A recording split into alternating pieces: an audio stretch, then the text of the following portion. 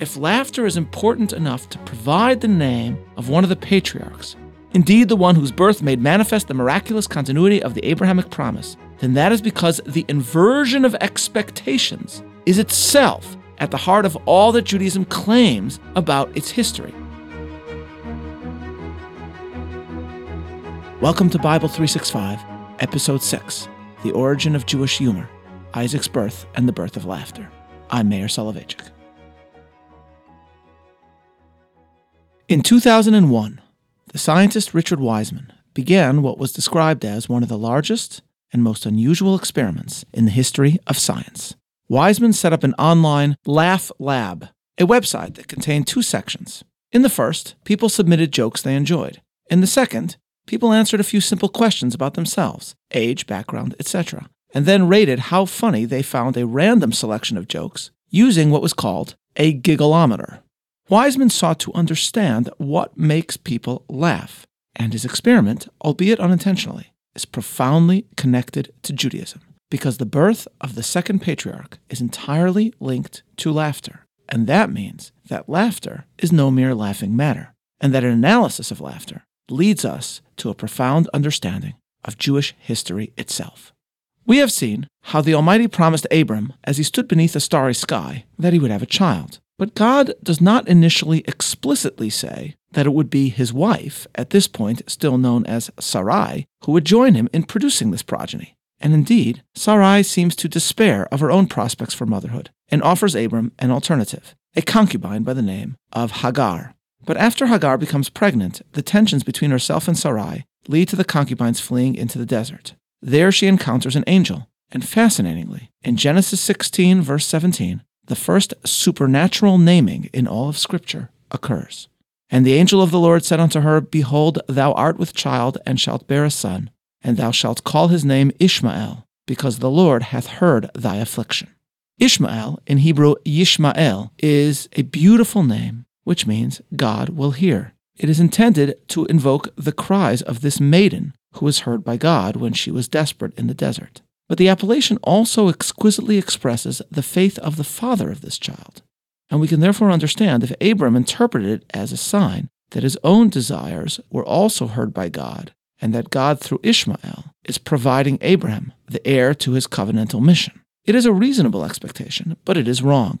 As the Almighty expands Abram's name to Abraham, he is told that his wife, now named Sarah, will become pregnant and bear an heir to the Abrahamic mission. And though he is in the midst of a dialogue with the divine, Abraham cannot help himself. Genesis 17:17. Then Abraham fell upon his face and laughed and said in his heart, Shall a child be born unto him that is 100 years old? And shall Sarah that is 90 years old give birth? Laughter, then, is Abraham's instinctive reaction. It is not meant as derisive, but his astonishment through laughter is expressed all the same. Abraham then asks why Ishmael cannot succeed him. And God stresses that great things will be achieved by Ishmael's descendants, but it will be Sarah's son that will continue the covenant. And here, in contrast to the angel addressing Hagar, we find in verse 19 the first name in the Bible bestowed directly from the divine. And God said, Nay, but Sarah thy wife shall bear thee a son, and thou shalt call his name Isaac, and I will establish my covenant with him for an everlasting covenant for his seed after him. Not Abraham, but God gives the name of the patriarch to be Isaac, or in Hebrew Yitzchak, meaning he will laugh, and it is clearly linked to Abraham's reaction. At first blush, it is striking and strange that such a seemingly prosaic name is bestowed.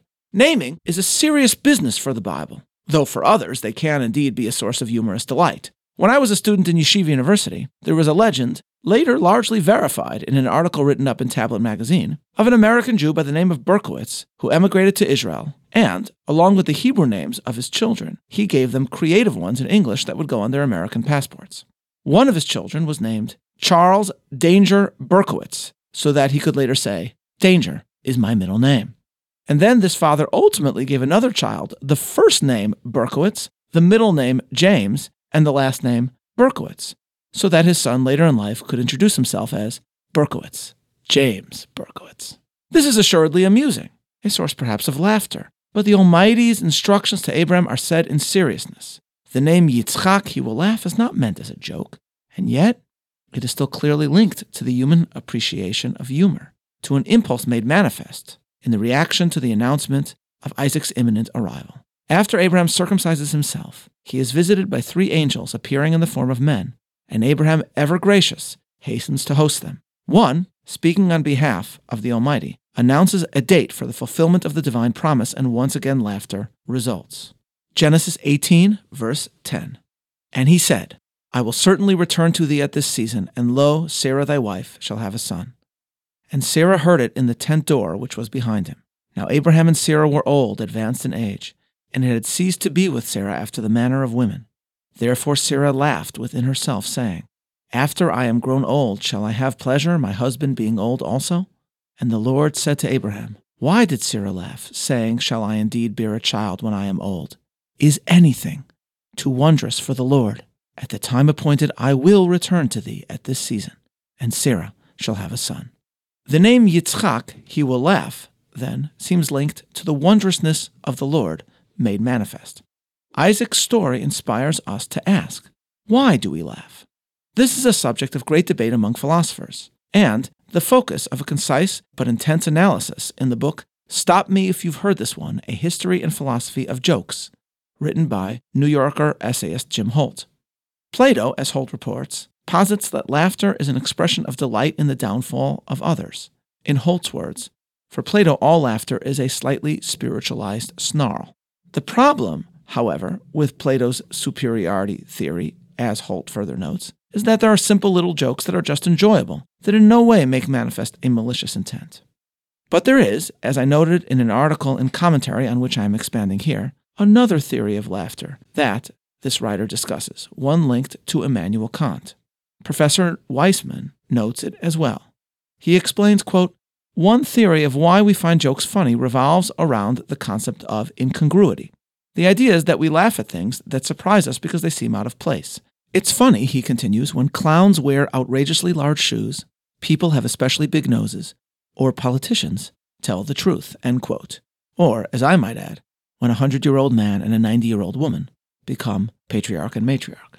And as Wiseman further notes, more sophisticated jokes also vindicate this incongruity theory, because often a punchline's humor lies in an inversion of our expectations, in an apparent incongruity between the setup and the punchline. Thus, a highly rated joke for Wiseman's website describes Sherlock Holmes and Watson camping at night. And as they lie on the ground, Holmes asks Watson, Watson, what do you see? And Watson replies, well, I see millions of stars. And Holmes says, what can you deduce from that, Watson, from the fact that you can see the stars? And Watson studies the stars and deduces from the constellations, the next day's weather, and other extraordinary astronomical insights. Then Watson asks Holmes, what does seeing the stars tell you? A silence, and then Holmes says, Watson, someone has stolen our tent. We laugh because what is revealed is not what was originally expected. And this perhaps is the essence of Isaac's name. In his commentary on these biblical passages, Rabbi Samson Raphael Hirsch notes that in Hebrew, the words for screaming and for laughing are extremely similar. Tza'ak, screamed, and tzahak, laughed. The link, he writes, is that screaming and laughter are both symptoms of surprise. They express that something incongruous with our expectations has occurred. Both are reactions to something that, based on our assumptions or our limited logic, we were not expecting to happen. So if something tragic comes to pass, then in surprise we are tzoek, we scream in alarm. If something wonderful occurs, then in surprise we are tzochek, we emit peals of laughter. I would suggest then that the symbolism of laughter in the tale of Isaac's birth to Abraham and Sarah lies in the ultimate incongruity, the ultimate wonder that he embodies. The promise is fulfilled. A baby is born, and Abraham, obeying the initial instructions of the Almighty, circumcises his son. And Sarah references laughter once again, now entirely in awe. She understands that the incongruous has occurred, and she knows that others will understand this as well, that the incredible fact of a 90-year-old woman giving birth will itself be a source of delight for many. Chapter 21, verses 2, 3, and 6. And Sarah conceived and bore Abraham a son in his old age, at the set time of which God had spoken to him. And Abraham called the name of his son that was born unto him, whom Sarah bore to him, Isaac. And Sarah said, God hath made laughter for me. Every one that heareth will laugh. on account of me. Sarah laughs here not in mockery of herself, but rather in delight at the unexpected that has occurred, a reflection of the theory that laughter lies in incongruous inversions of our original expectations. Professor Weissman, fascinatingly, further describes a part of our brain that is intimately involved in humor, the prefrontal cortex. He writes that, quote, interestingly, people who have damaged this part of the brain often lose their sense of humor. Why, he continues, should this section of the brain be so important to our sense of humor? Weissman explains that, quote, most jokes work because they surprise us. They set us thinking in one direction, and then we hear the punchline and realize that there is a completely different way of seeing the situation, end quote. The prefrontal cortex, he further writes, quote, plays a vital role in the type of flexible thinking needed to understand a joke. It makes sense of the punchline and produces a strong sense of surprise, end quote. Thus, if laughter is important enough to provide the name of one of the patriarchs, indeed the one whose birth made manifest the miraculous continuity of the Abrahamic promise, then that is because the inversion of expectations is itself at the heart of all that Judaism claims about its history. It is against expectations that one tiny people would change the world. It is an inversion of expectations that this people would defy those who sought to destroy it again and again. It is an inversion of expectations for Jews to exist today. Thus, at every circumcision, immediately after the child is named, a verse from Isaac's story is suddenly cited. Genesis 21:4. And Abraham circumcised his son Isaac when he was 8 days old, as God had commanded him. And then the assembled crowd at the circumcision immediately erupts and proclaims, Hodu la Hashem ki tov ki li'olam chasto. Let us give gratitude to God, for his loving loyalty endureth forever. Why does the citation of this very verse provoke this reverent response? We can now understand, ladies and gentlemen, that the tale of the baby boy named He Will Laugh teaches all of his descendants that every Jew born to men and women today, old or young, is in a certain sense as miraculous as Isaac. And to this we laugh in delight and in gratitude to God, because the continuation of our story is the most delightful inversion of all. In 1979, Israeli Prime Minister Menachem Begin arrived at the White House for the signing of the peace accords with Egypt. As he sat beside Sadat and Carter, about to achieve a highlight of his career, he chose not to engage in self-celebration, but to speak instead of his parents who were murdered in the Holocaust, and of the psalm that they sung in his home as a child. Begin said, "This is the proper place and the appropriate time to bring back to memory the song and the prayer of thanksgiving I learned as a child in the home of my father and mother that doesn't exist anymore, because they were among the 6 million people, men, women, and children, who sanctified the Lord's name with their sacred blood, which reddened the rivers of Europe from the Rhine to the Danube, from the Bug to the Volga, only because they were born Jews, because they didn't have a country of their own nor a valiant Jewish army to defend them."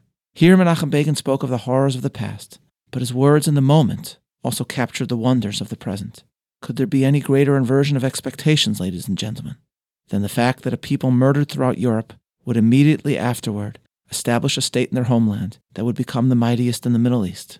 And then, putting a skull cap on his head, Menachem Begin intoned the words of Psalm 126 in Hebrew. The translation is, "When the Lord turned again the captivity of Zion, we were like them that dream. Then was our mouth filled with laughter, and our tongue with singing. Then said they among the nations, the Lord hath done great things for them." For all the sadness in their story, Jews understood that the name Isaac, He Will Laugh, is not prosaic but profound, that it speaks to the fact that we live as Jews today. The sociologist Peter Berger, who is himself not Jewish, once suggested that Jews love jokes because, quote, "the comic experience provides a distinctive diagnosis of the world. It sees through the facades of the social order and discloses other realities lurking behind the superficial ones," end quote. Laughter, in other words, expresses the idea that there is more to life than meets the eye, that our expectations can be undone, that in Weissman's words, there is a completely different way of seeing the situation. Superficially, the Jews may have seemed to some rejected by God. To many it must have seemed that they lived lives devoid of any reason for joy. But to think this was to miss an essential part of the picture, to ignore an Almighty who maintained a close connection to his people, and to fail to understand what every Jew in prayer confidently predicted, that one day an incongruity would occur, the expectations of anti-Semites overturned, and the prophetic prediction of a return to Zion would be vindicated. As I speak these words, the Jewish people are about to begin the saddest period of its calendar, when the destruction of Jerusalem and all of our tragedies are commemorated and relived. But we who believe that the God of Abraham is also the God of Isaac know now that it is not incongruous in the face of this remembrance and grief to also embrace the miraculous in our lives with joy and to pray with faith that we may have many more inspirations for laughter yet to come. This is Meir Soloveichik, looking forward to learning together next week. Signing off.